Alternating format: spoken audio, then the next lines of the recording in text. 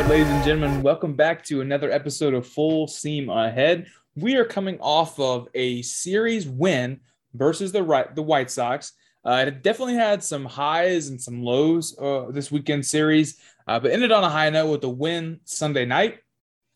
And we are coming upon possibly the greatest, or not possibly, the greatest, toughest stretch of the schedule for the Astros.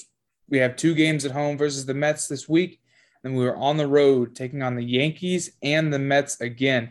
It is a big 9-game series coming up for the Astros, and we're getting started. So we're going to get you your preview. We've also got your Astros roundup and around the league as usual.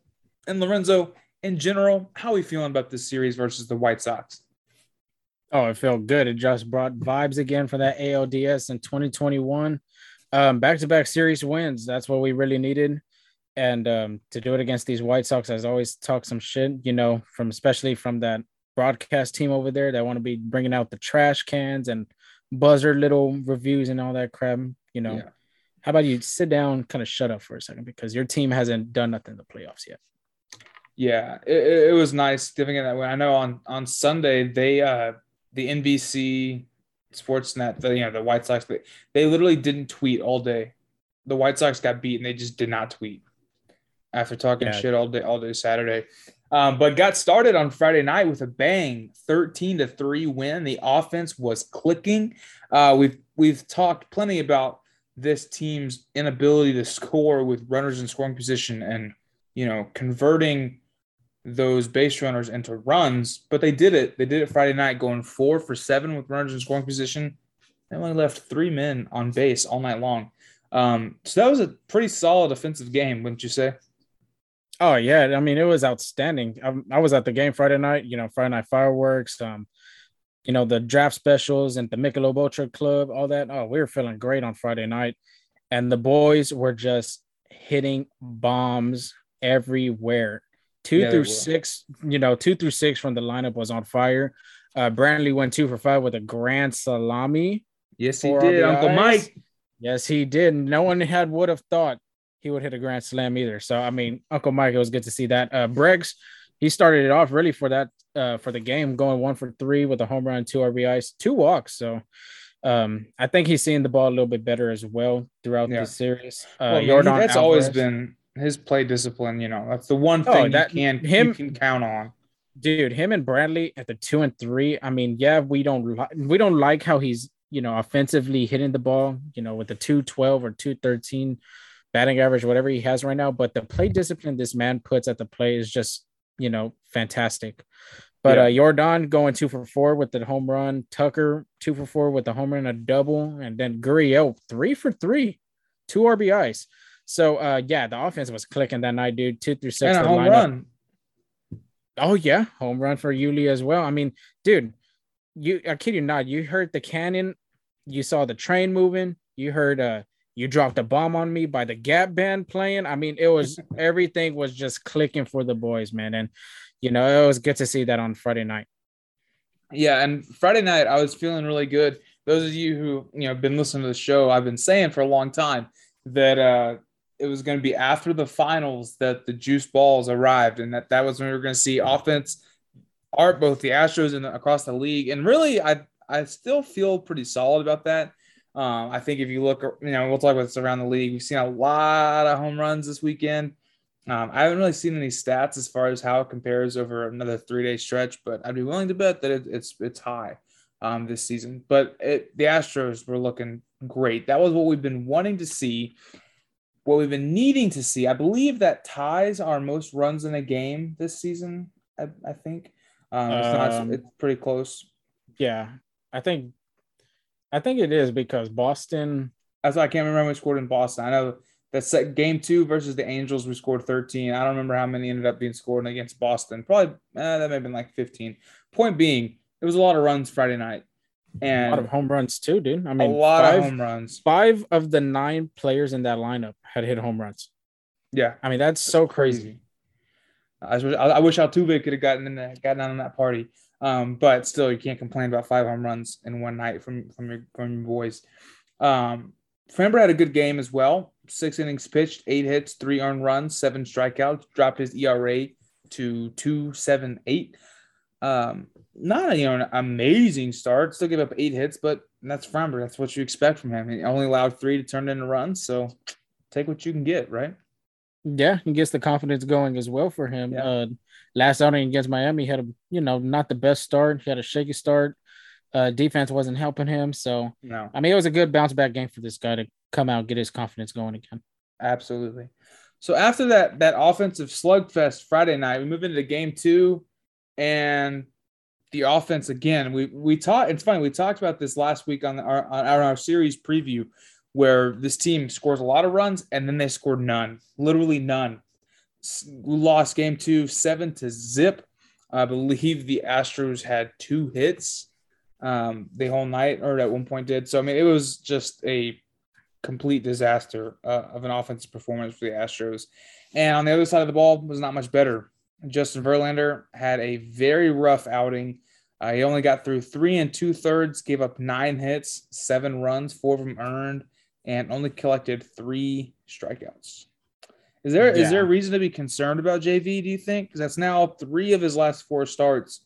I mean, that's 2 of his last 4 starts, that have been a little bit of rough outings. I wouldn't be so saying concerned. JV's a veteran, and of course, it's just gonna go on these outings, and I think he would have thought the offense would have helped. Yeah. Another thing too, half his pitches were fastballs, dude, and I had heard on the radio it said only 2 times the White Sox players had whiffed on his fastball. So, yeah. I mean, I was at the game too, and they were just hitting that ball to the right side all day, right center gap, right field. I mean, you just got to tip your cap to the White Sox players, because they were just teeing off on them and can't do nothing about it, especially when your offense doesn't produce the way that it did the night before. Old ass Johnny Cueto was just making our offense just look so silly, dude. I mean, 7 innings pitched, only gave up 2 hits, 2 walks, and 5 strikeouts. And that was the last episode too we had talked about, was let's not give him his first win. And then next thing you know, he gets his first win of the season against us. So, I mean, offense wasn't there. Like you said, only Altuve had 2 hits and Bregman had 1 hit. So as a team, they only combined to have 3 hits, and only 3 players had reached base, either from a walk or a hit. And Maldi was the one that had a walk. So, I mean, that game was so, sticky and icky. It was just so bad. Yeah. And, I like we've said before, I think that's just kind of, we have to accept right now that that's kind of who this team is. But they tend to bounce back. And they did on Sunday with a 4-3 win. The offense looked decent. Everybody 1 through 4 in the lineup. Everybody got a hit. Tucker had an RBI. Tucker almost had a deep home run to center field. I think I saw on the Would It Dong Twitter that it would have been a home run in, I think, 8 ballparks, but it was not. It was a fly out in Minute Maid. We saw Castro. Yeah. Castro got a hit. Buy your lottery tickets. I know. Yeah. We've been wanting to get from a hit from him from sometime, from somehow now. And finally he gets us a hit. At least, he could bring us something all of a sudden. Yeah.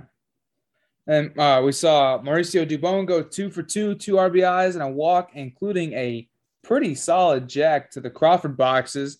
And he just, I don't care if that was only a home run in 4 ballparks, whatever. He pissed on that thing. He absolutely smoked it. Yep, Mauricio Dubon fan club over here, baby. I love this guy. I thought he was a good pickup as soon as Click traded, for him. So, yeah, Dubon, I'm just excited. He's going to have a lot of opportunities, too, if Diaz is going to be, hopefully he's not on the IL. But, I mean, I'm ready for Dubon. I mean, we've heard good things, too, from the people over there at San Francisco about him. So, hopefully he just continues his offensive strength over here to Houston. Yeah, for sure. And I think with him getting, regular playing time right now with Pena's injury and Diaz's injury, which we'll talk a little bit more about in a little bit, hopefully we'll see a little bit more of his potential at the plate. But the big story of the night was the other home run. J.J. Matijevic getting that call up also as a result of all these injuries, going yard for his first major league hit. He went. It was his only hit on the night. It was only hit in his MLB career, but he hit a bomb to the Crawford boxes, and that pretty much dominated the rest of the ESPN broadcast. That's literally all they talked about for the next 7 innings. Yeah, I mean, we're gonna talk about it later with the whole negotiation with that fan, but yeah, finally we get to see JJ, bring his power from AAA to the big leagues, and I would have not thought it would have been an opposite field home run either. I thought he would have pulled the ball, but that was great hitting. It was a outside pitch, and he took it the other way, and yeah, it was fine. It was good to see him get that first big league hit, and for it to be a home run on Father's Day as well. That's Yeah, things you love to see. yeah, absolutely. So the Astros are able to come out with a 2-1 series victory, which is definitely a good thing to see. The White Sox are not a bad team. They're going to hang around in that AL Central, which after I've been slandering the AL Central, turning into a bit of a race. The Guardians are only one game back on the Twins now, but anyway, so yeah, overall solid series. Series wins a series win. Yeah, definitely. I mean, we needed to get that series too as well. Going against the foes that we had placed in 2021 ALDS with all the slander and all the BS that they were coming at us Yeah. with. We dominated Lucas Giolito that we needed to do and show them that we're still that good team. We knocked out Kopech, even though he left in the first inning of that game or something like that with knee discomfort again. So, I mean, overall, the boys offense was good. Offense was great, even though that second game we laid a fat goose egg. But yeah, the boys did an outstanding job, and hopefully they could continue that offensive production against the New York Mets. Yeah, absolutely. So that is our next series on deck. The Astros are off today on Monday and welcome the Mets to town for a 2-game series. First game Tuesday night at 7 o'clock. Second game Wednesday at 1:10 p.m. We are entering. I mentioned this at the start. This is a huge 9-game series. I think there's been a lot of obviously like back and forth of is this team good? Is this team bad? Who are we? What's our identity? And we're about to find out. We're about to find out, plain and simple. Coming into this series, the Astros are 8-7 against teams that are over 500. So we've only played winning teams 15 times, and we're barely 500 against them. So playing these two teams a total of 9 games is going to be huge in telling us who this Astros team is and kind of really setting our expectations. Because, I mean, really, what do you think? Like, is there really an expectation set for this club this year right now? Like, I feel like we just don't have an identity yet. Really wouldn't even say so either because we haven't been playing any plus 500 teams. Right. You would think the not White Sox, but the Red Sox, earlier in the season, you thought the Seattle Mariners as well. We thought the White Sox were going to be good too because of all the talent they had from last year.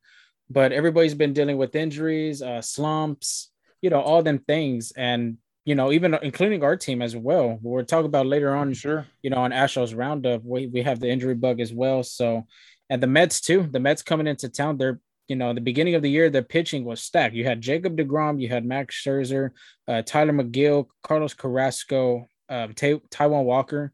Their starting rotation was, really stacked. But now you got Scherzer on the IL, you got deGrom on the IL, you got Tyler McGill on the IL. So they only really got 2 starters from that rotation. Yeah. So really, like you said, it's going to be to see where this team is at. We haven't played a really good 500 team. The Mets are the second best team, or no, I think the first in the National League.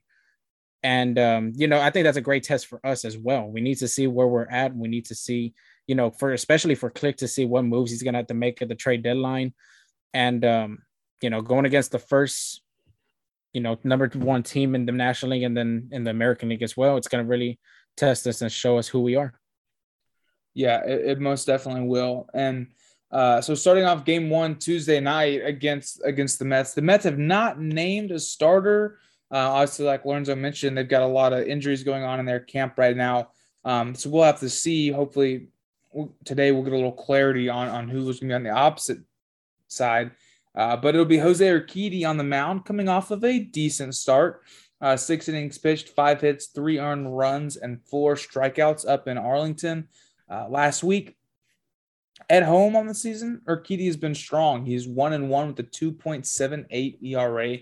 And I think for this Tuesday night game, especially, it's going to be very important that the offense continues to give him run support. We've mentioned that before, that for some reason, Urquidy starts tend to get the majority of the offensive production. And that's going to be pretty critical on Tuesday night. Yeah, I completely agree with you. Um, yeah, I mean, Urquidy has to show. And that's basically the start of that stretch, and he has to show and start on a good note, pitching a great game against these guys. You know, that he's going Yeah. to go against Francisco Lindor, which is probably one of the best shortstops in the National League. Starling Marte, we saw him in Oakland and Miami, what he could do. Pete Alonso, I mean, um, I forgot the center fielder's name, McNeil, Brennan my Nimmo. fault. Yeah, and Brandon Nimmo as well. So, I mean, these guys are hitting they're either 280 or 300 hitters. So, Well, and I mean, at second base, Jeff McNeil's hitting 326. So I Jeff mean, McNeil, that's what I was trying to figure out. he's nothing to sniff at either. This is a lineup that's dangerous. I mean, there's a reason why. I mean, Scherzer's been hurt for a month, and DeGrom has been hurt even longer. So I mean, there's a reason this team is where they are. They've got JD Davis actually in the DH spot. So it's going to be interesting. It's going to be an interesting series, and it's going to be very important for Urquidy to have a strong start, and very important for the offense to back him up on Tuesday night. On Wednesday afternoon, it is Stranger Things Day at Minute Maid Park, and it'll be Luis Garcia on the mound. He's 4-5 with a 3.41 ERA, coming off of a immaculate start against Texas. Nice. In which he went 6 innings pitched, 4 hits, 1 earned run with 9 strikeouts, plus that immaculate inning, that record-setting or part of the record-setting combo with Phil Maton. Mets have again not named a starter, but it's probably going to be Carlos Carrasco, who is 8-2 on the season with a 3.96 ERA. So I mean, he's obviously a good starter as well for the Mets. What do you think about? What are you expecting to see from Garcia out of the start? I think he just needs to. Well, I just think he just needs to continue growing from his last start. I mean, his last start, the boys put up a lot of runs for him for a change. We have never saw that. And I'm about to read the numbers in a little bit, but yeah, just piggybacking off that last start that he did against Texas, and obviously, you know, it's stranger. You know, it's a stranger day for the Astros. That promotion, I want to say they're doing. Yeah, it's pretty strange. All right, I mean, 4 wins and 5 losses with a 3.41 ERA. This guy hasn't pitched bad at all, dude. He's really pitched really good. You know, I'm gonna read off the stats from the last 6 games he's pitched, and I'm giving you the run support that he has given from the Astros. May 18 at Boston, we only scored 1 run. May 23rd versus Cleveland at home, we only scored 1 run. May 29 at Seattle, 2 runs. June 4 at Kansas City, 0 runs. Then this is when we start kind of seeing the runs kind of coming in. June 10 against Miami at home, 4 runs. And then June 15, obviously, with that big first inning. And from that game on, you know, 9 runs against Texas. So the offense is really going to need to help him a lot. I think his confidence goes skyrocketing when he has that run support. And, absolutely. You know, I think that's one thing that he just needs to continue, you know, doing from his last start is continuing throwing strikes, having that cutter work in, that slider going as well. But yeah, Luis Garcia, he's not a bad pitcher. It's just offensive production needs to be there, and hopefully we could take a series win in that against the New York Mets. Yeah, for sure. And you know, getting these 2 games I think is really important, because in this 9-game stretch, these are the only 2 we play at home. We're going on the road to Yankee Stadium, to Citi Field, to play the rest of these games. So getting these 2 at home is going to be big, very important. So jumping on the ball early, I think, from the offense is going to be really critical. And hopefully we see more of this past Friday's game versus this past Saturday's game from the offense. But I definitely think it's very possible that we walk out of here taking 2 of these games, or at least splitting them, and should give us a little bit of confidence going into the road trip. Yeah, that's what we need to do too, as well, against them sadly hot Yankee, you know, team that's over there at the Bronx. I mean, they're killing the ball. They won the series from Toronto as well. They won the series against Tampa Bay the series before Toronto. So it's bringing that confidence into the Bronx, and they've played there since 17, 18. I mean, they've been to that jungle environment before. Yeah. They've gone through that whole, cheating scandal at the Bronx and all that stuff too, as well. So it's just getting that confidence, being able to dominate against the Mets and take it over there to the other side of New York. It's going to be really key for the Houston Astros. It is. It is for sure. So that is our preview for the series versus the Mets. Let's go ahead and move into our Astros roundup. And unfortunately, it does seem like a little bit of an injury bug has worked its way into the Astros organization. Hopefully, it's nothing serious and nothing long. It's got started off last week. We talked about it on our last episode with Jeremy Pena.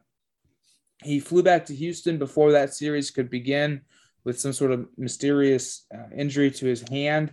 We found out that it was a thumb injury, and he's been placed on the 10-day IL. Before Saturday's game, he was participating in baseball activities, per Chandler Rome. I think the vague phrasing. But he was not fielding. He was not swinging a bat. So we're probably not going to see him. He's not expected to swing a bat for at least a week. And so hopefully we can see him. I would expect we'll see Pena back in the lineup by the next homestand. I don't think they're going to rush him back over this road trip. I think seeing him when we get back to Minute Maid next week will be more likely. Yeah, I mean, it would be nice to see Pena going against, this tough, not what I could say tough road stretch we're about to approach. But yeah, I think the health is the biggest thing for us, even though we got a kid in Sugarland that's killing the ball right now. But, I think the smarter approach that I believe Click's been doing, with Jake Odorizzi and Lance McCullers as well. Yeah, but it was sad because we didn't know how serious the injury was. And then there was a picture that had surfaced around, Astros Twitter. I know Michael Schwab had, mentioned about it as well. At the Galleria.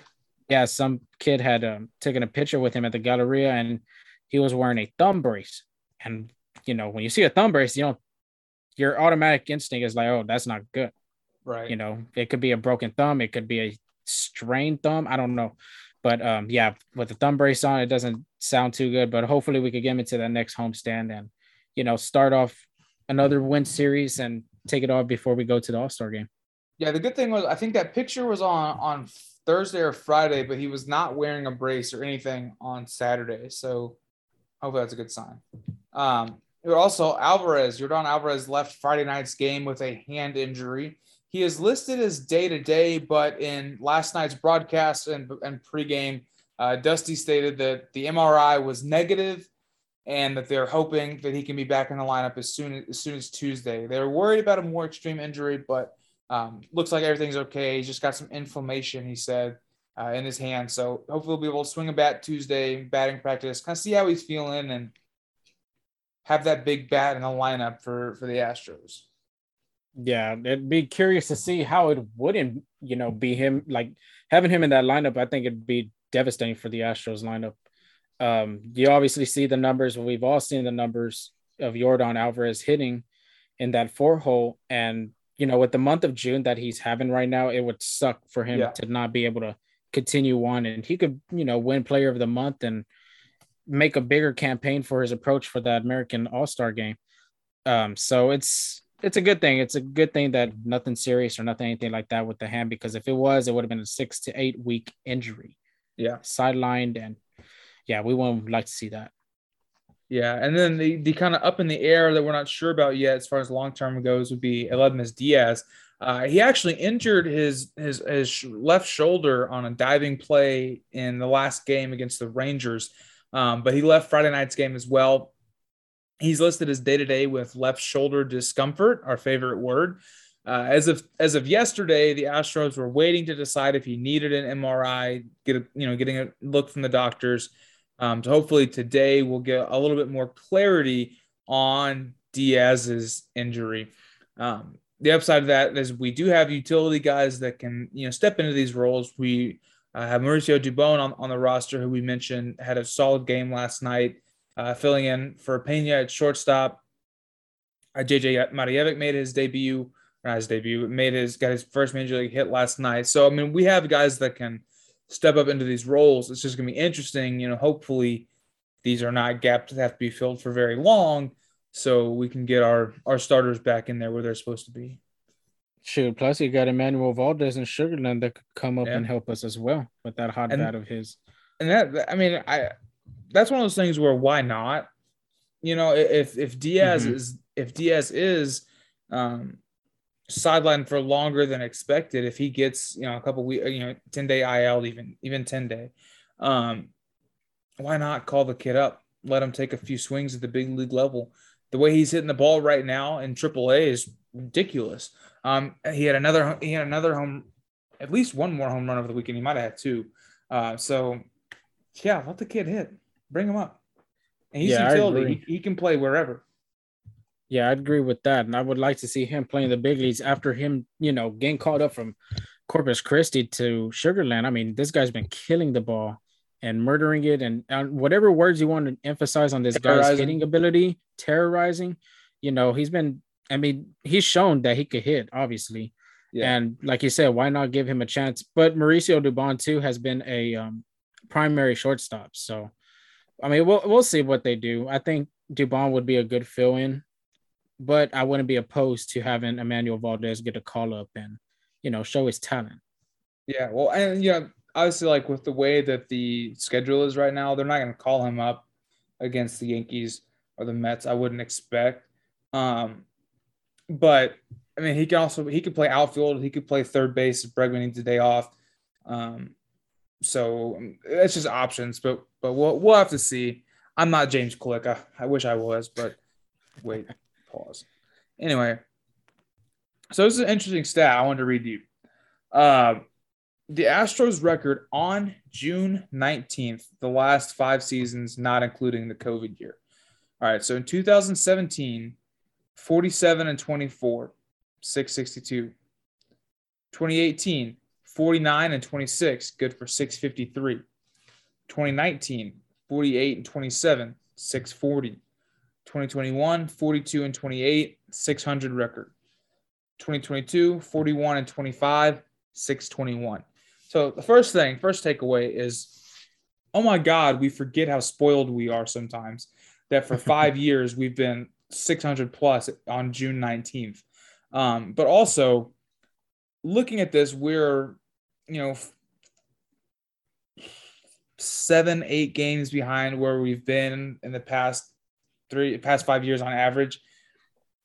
You have a crew out there, obviously you have these warring factions on Twitter that are, some people say like, oh, there's no need to worry. Look at our record. Look at the standings. We're fine. You have this other group that says the standings and the records don't matter. Look at the production. Does this tell us anything meaningful about this team, do you think? I honestly think it shows us that we're still good. Like you said, we're spoiled. Yeah. 2017, with that record, they went on to win the World Series. 2018, that's the thing that's curious as hell. And I still stand my, approach with this. I think the Red Sox had some type of, mysterious way that they won that World Series because Altuve got robbed. But... Yeah, that too. Thanks Joe West for that call. Alex Bregman too as well.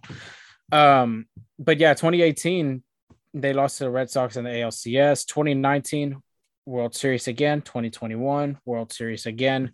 That doesn't mean we're going to make it to the World Series. I'm not saying, I'm not putting my approach to that. And it doesn't mean we're not.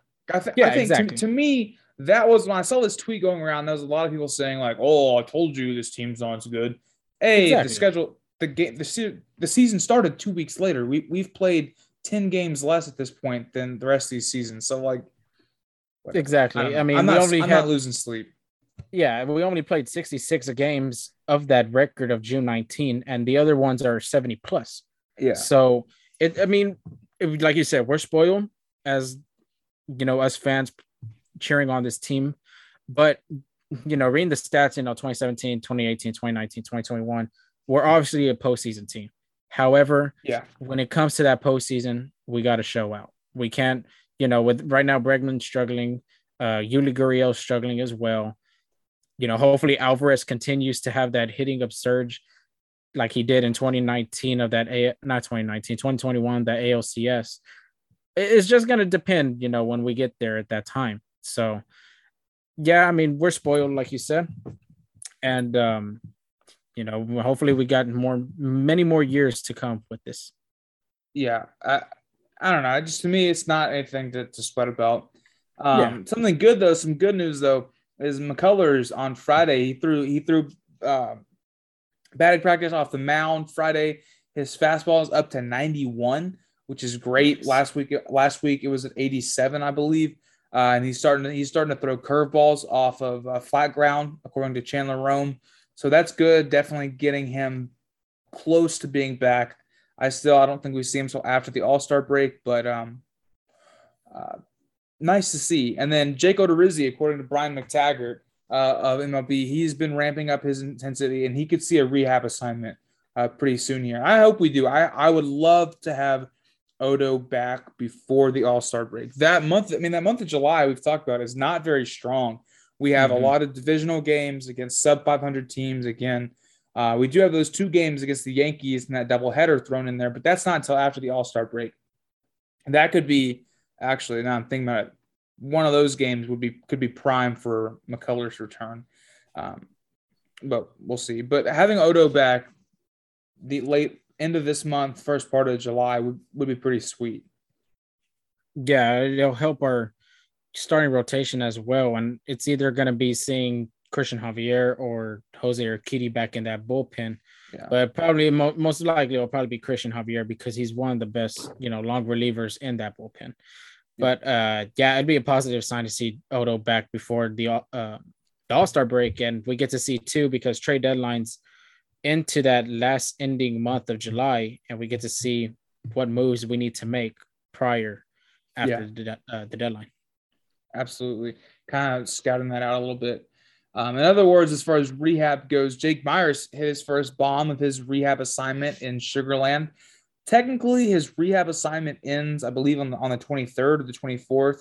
And at that point, the Astros have to decide either to put him on the 40 or option him to AAA. As of right now, I would imagine that they're going to option him to AAA. He's hitting 229. He's only slugging 343. So I think that him staying down at AAA and just getting some more swings in, getting some more reps in, it's not going to hurt him. I do think that if he can't start swinging the bat a little bit better, that we may be more concerned than we have been. Because I think like a lot of people, myself including, have saying, okay, the McCormick Siri experiment, it's just until Myers gets back. It's just until Myers gets back. But we have to be prepared for the reality that Myers may not be the savior there, Yeah. Yeah. Like you said, he hasn't been hitting well either for his first 10 games of his rehab assignments, 229, 317, 343. I mean, he might need more time. A torn labrum is a hard injury to come back from. And it's hard to come back and hit with power. Exactly. Coming back from a labrum injury. So, maybe some more time. I don't know, but we'll keep an eye on that one. We'll keep you guys updated. But I would not expect to see James Click was talking the other day, and he was acting like Myers he's expecting Myers to be reactivated, but I don't really see that happening. I don't think they're going to reactivate him on the road to face the Yankees and the Mets. I would imagine that they're going to wait to activate him until the Astros come back for that homestand. Yeah, I think that'd be the safest thing to do too. I mean, we wouldn't play plus over 500 teams while we be playing under 500 teams. So why not give him the benefit of the doubt to wait until we face them guys instead of, these New York Mets and the New York Yankees. Like we mentioned earlier, JJ Matijevic got his first big league hit, his first big league home run, all in one. And it really did carry out throughout the broadcast. If you did not watch the game or you didn't follow it on Twitter, so the ball gets caught in the Crawford boxes by this kid. And if you don't know this process, it's pretty common that for milestone home runs, the player wants that ball back, obviously, whether it's their first, their 100th home run, their 3,000th hit that gets whatever.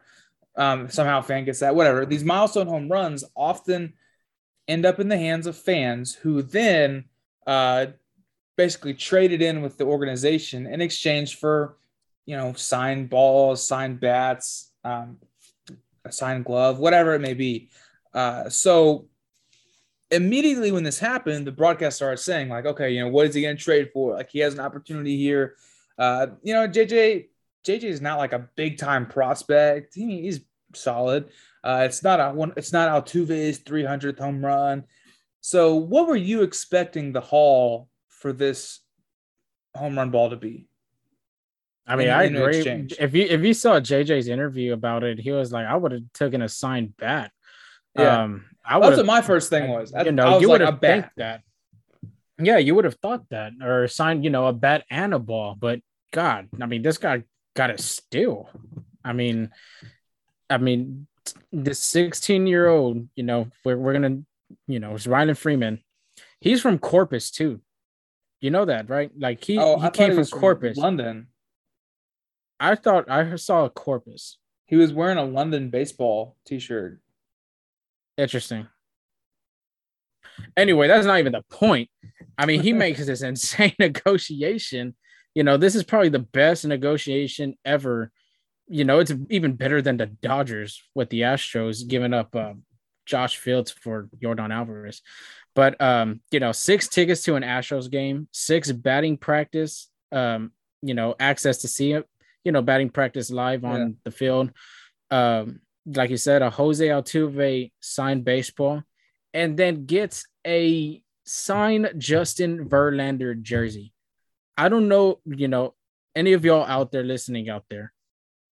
Justin Verlander's autograph is so freaking hard to get. It is rare for you to get a Justin Verlander autograph. For me, I have a 29-man roster from the 2017 World Series team. The only guy I need to complete my set is Justin Verlander. And this kid gets it off of a freaking home run. Like, this guy got a steal out of it. But what would you like negotiate a first, guy's major league home run? What would you try to get from that haul? So, well, I was explaining how this process works to my wife, and she asked me, like, what would you want? And my first thought was, and it's funny because the broadcast team said it, and then JJ said it too. My thought was a bat. Like, I want a bat. But I think to me, I always figured like, if I catch JJ Matievic's ball, I'm gonna get his bat signed by him. I don't think I would have thought to think about like I want a Verlander jersey or I want an Altuve ball. And then those are certainly, I'll take it. But I think I would have batting practice, dude. Even the batting practice tickets. Yeah. Oh, that's freaking sweet. But I think like as far as memorabilia goes, I want a bat. Yeah, I don't know. And like some people were like, "Oh, this kid's a scumbag," like he's extorting the Astros. Like, no, that's just how it works. If the Astros wanted that ball, I'm pretty sure they could just say like, "This baseball is property of the Houston Astros." Give, Yeah. So, and how can people hate? Cool. How can people hate Jose Altuve? This guy gave up a signed baseball for this guy's first home run, and then Justin Verlander as well giving up a jersey signed by him. And the Verlander thing is cool because originally a Verlander jersey was not a part of the deal. When they originally reported it, it was the 6 tickets with the batting practice access and the Altuve ball. And so then stupid Buster Olney goes to interview this kid, and he says, he's like, he said, I wanted a Justin Verlander, a signed Verlander jersey, but what they couldn't get it for me. They said no deal. So, I'm very happy with what I got, whatever. Well, then Twitter lit up, and they were like, give this kid his jersey. Justin, give this kid a jersey. And then they came back later on, and it happened live. I'm guessing the Altuve ball, I'm sure they have like a storage of them, But Verlander must have gone into the clubhouse because he signed the jersey. He said, nice catch, and then signed it and gave it to him. So that's pretty freaking sweet. And it was cool of Verlander too. Yeah. I mean, like I'm telling you guys, this guy is so hard to get. He doesn't, I go to like the memorabilia shows that have like the TriStar, the GTSM and all that stuff. This guy does not sign at none of them events.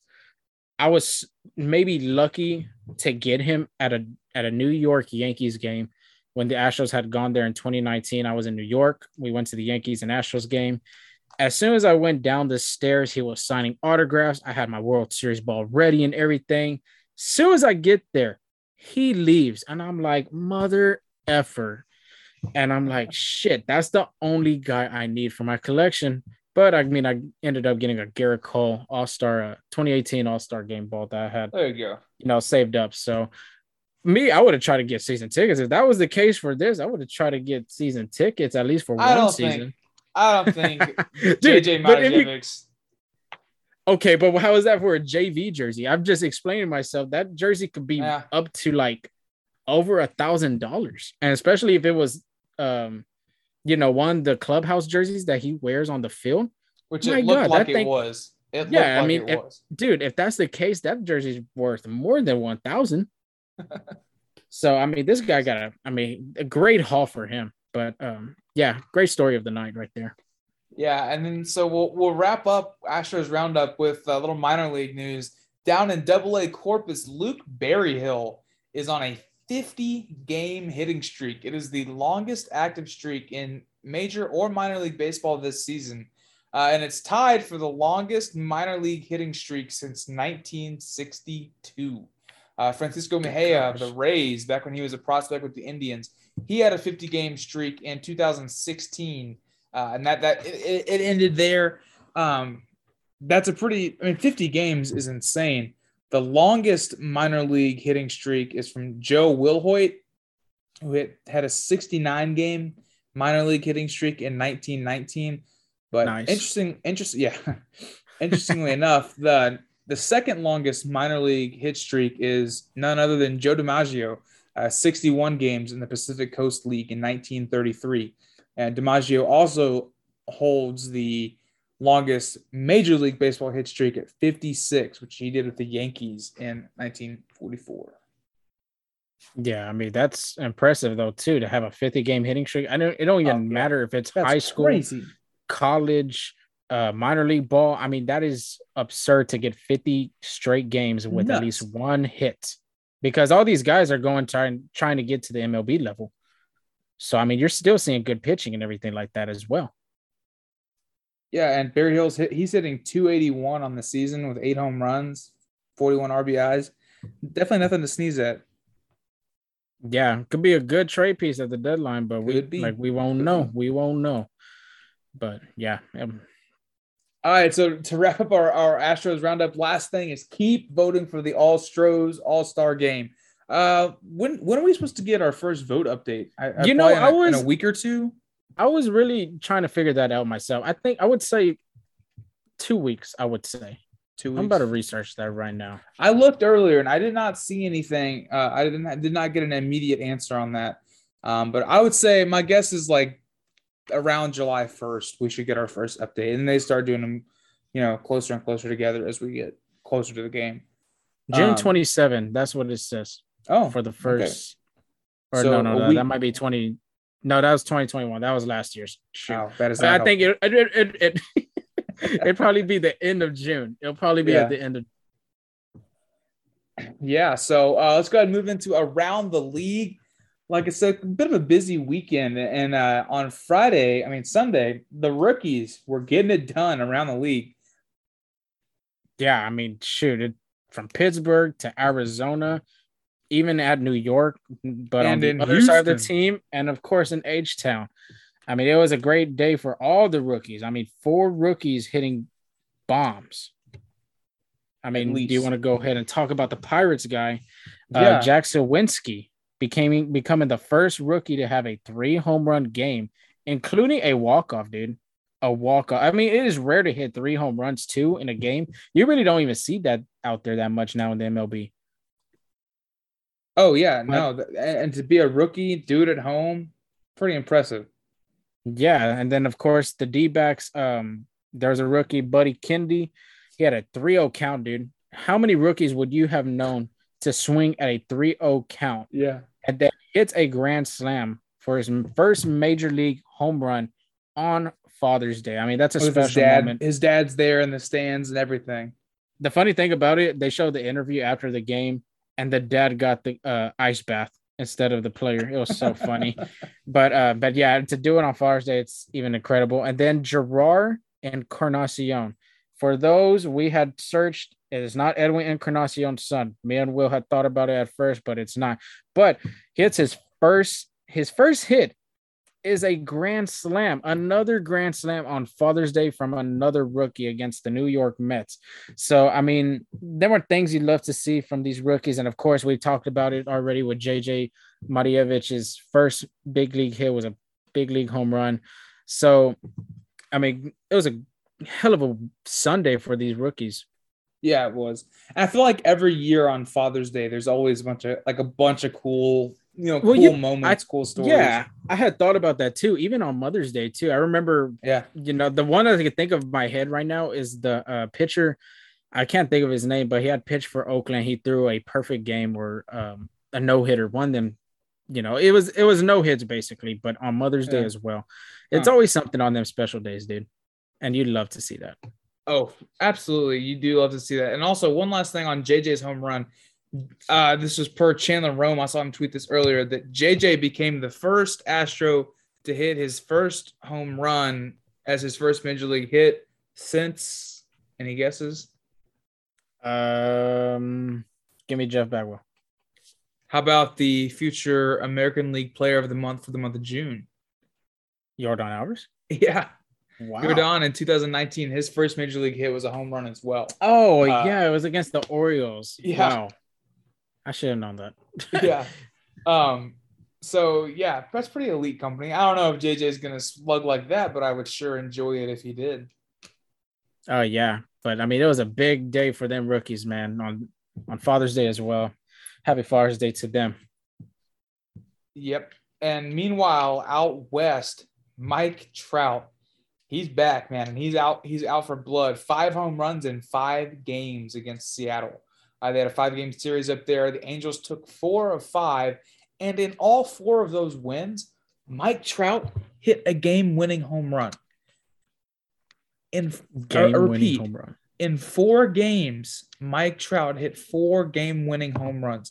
He's the first batter to hit 4 game-winning home runs in the same series. That's by stats. That's remarkable. That's a nice source. Stats by stats. Hey, that's what the article said.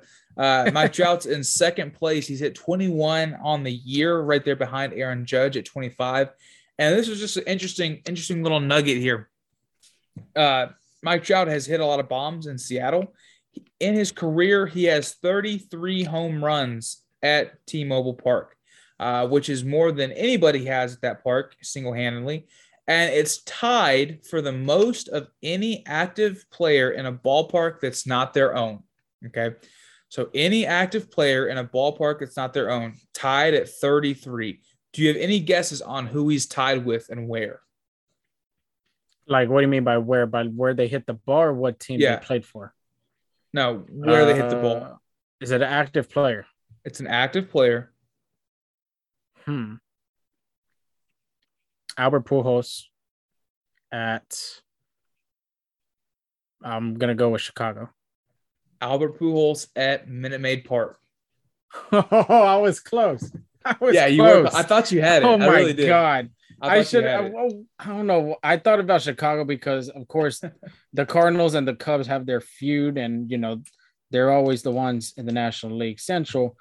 Mother effer! I did not think about the Minute Maid Park. Of course, we had, but it's so crazy. I almost had. We couldn't get away. We could not get away from him for a long time. But he's tied with Trout. Pujols and Trout have the most home runs of active players in a single stadium that's not their own. That's pretty crazy. And then finally, the Yankees. God, I'm sick of talking about them. I'm sick of them being good. I'm ready to play them and hopefully beat them. But the Blue Jays came back from down 5 to beat them today 10-9. So maybe they'll be a little demoralized. Maybe they'll be a little bummed out by the time the Astros come to town. Yeah, they could have swept them actually at Toronto, but they gave up that huge lead. And hopefully they got swamped by Toronto trying to win that series. And that was a game with like 8 combined home runs. So you tell me the ball's not juiced. Oh, But definitely, dude. the Yankees have probably been playing with juice balls all season. So Oh, definitely. I mean, and that's what we were talking about earlier. I mean, Aaron Judge has 25, 20 something home runs, and the next one is Mike Trout now with 20.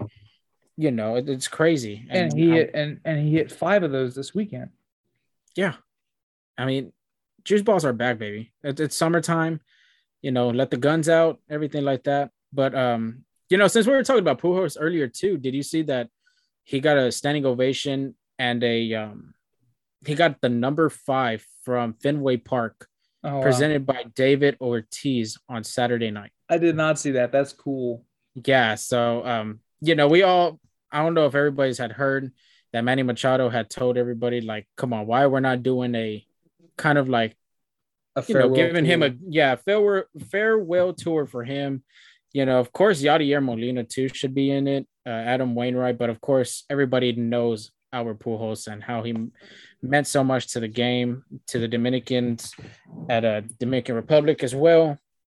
And to have David Ortiz give him a number 5 from Fenway Park. And the funny thing is, he doesn't play at Fenway a lot. He went from the NL Central with the Cardinals, Yeah, goes to the AL West with the Angels, and then now what? He was with the Dodgers, and I think briefly. and only them 3 teams, and Boston's the first team to do something. It's like, why are we not doing this for Pujols? Does it have to be a Yankee that they do this? The last person they did a farewell tour was for Derek Jeter. I mean, come on now. Yeah, But yeah, yeah, I just and I wanted to mean, talk about that. he's a first ballot Hall of Famer. Oh, He damn near guarantee, you. He dude. should be damn near unanimous. I was just looking. He's 17 home runs away from 700. I don't think he's gonna get there, but I would love if he got maybe the juice balls. Maybe he can get some juice balls up out of Busch Stadium. At the very least, it'd be cool if he could pass A-Rod. A-Rod's got 696, so he's only 13 away from A-Rod. But yeah, what an incredible career. It's good. It's great seeing him get his flowers. And it shows a lot of growth as Astros fans that we can be happy for him, and celebrate him. A lot Yeah. of fan bases would not be as mature as we are. But yeah. So that is around the league. Just a sneak preview coming up on Thursday. We have an interview with Mike Acosta. You will not want to miss it. We're actually probably going to break it into 2 parts. So you'll get part 1 on Thursday at the conclusion of the series versus the Mets. And then we'll drop part 2 after the first series against the Yankees next weekend. So you'll definitely want to stay tuned for those. Awesome interview, hearing from him, talking about his experiences back in the Astrodome, growing up, going to games at the Dome, working at the Dome, and now the work that he does to preserve the Dome and make it a part of Houston's future moving forward. So definitely something you do not want to miss. Yeah, I mean, it was a great interview with Mike, and learning about the Astrodome and his love for the game. And Oh yeah. also, too, he had built, him and another, Astro, executive had built the Astros Hall of Fame. So, I mean, it's going to Yes. be it was a great interview with this guy. Learned a lot from him. He also does Astros Conservancy on Twitter. So, go give him a follow on that. And I mean, it just brings Astro fans together from back Yeah. then till now. And I believe, I would say for our generation and for the future, they would love to see the Astrodome have his, be able to stay in place and not break it down into parking like some people in the city would like. Yeah. But we'll break that down a little bit more on Thursday's episode. But thank you guys for hanging out with us today. It's an off day today. Go to bed early because we have 9 straight games against the 2 best teams in baseball coming up. And I hope One the more Astros are thing. going to kick some ass. I hope so too. One more thing too. Shout out to Reed Man 32, Reed Yes, Landry. yes. Congratulations for winning the little orbit. I mean, that thing is so cute, dude. It is so small. It's so cute. It'll go perfect anywhere. It'll go on your desk, at your, at work, your home office. You can even put it as one of the the Hulu ladies for your car. I mean, it's so Yeah. small. You could put it anywhere. But congratulations, man. We love the support that you give us, and even our fans out there as well listening to the pod. Oh, yeah. Always supportive of, always thankful for you guys and y'all support. We will see you on Thursday. See you guys.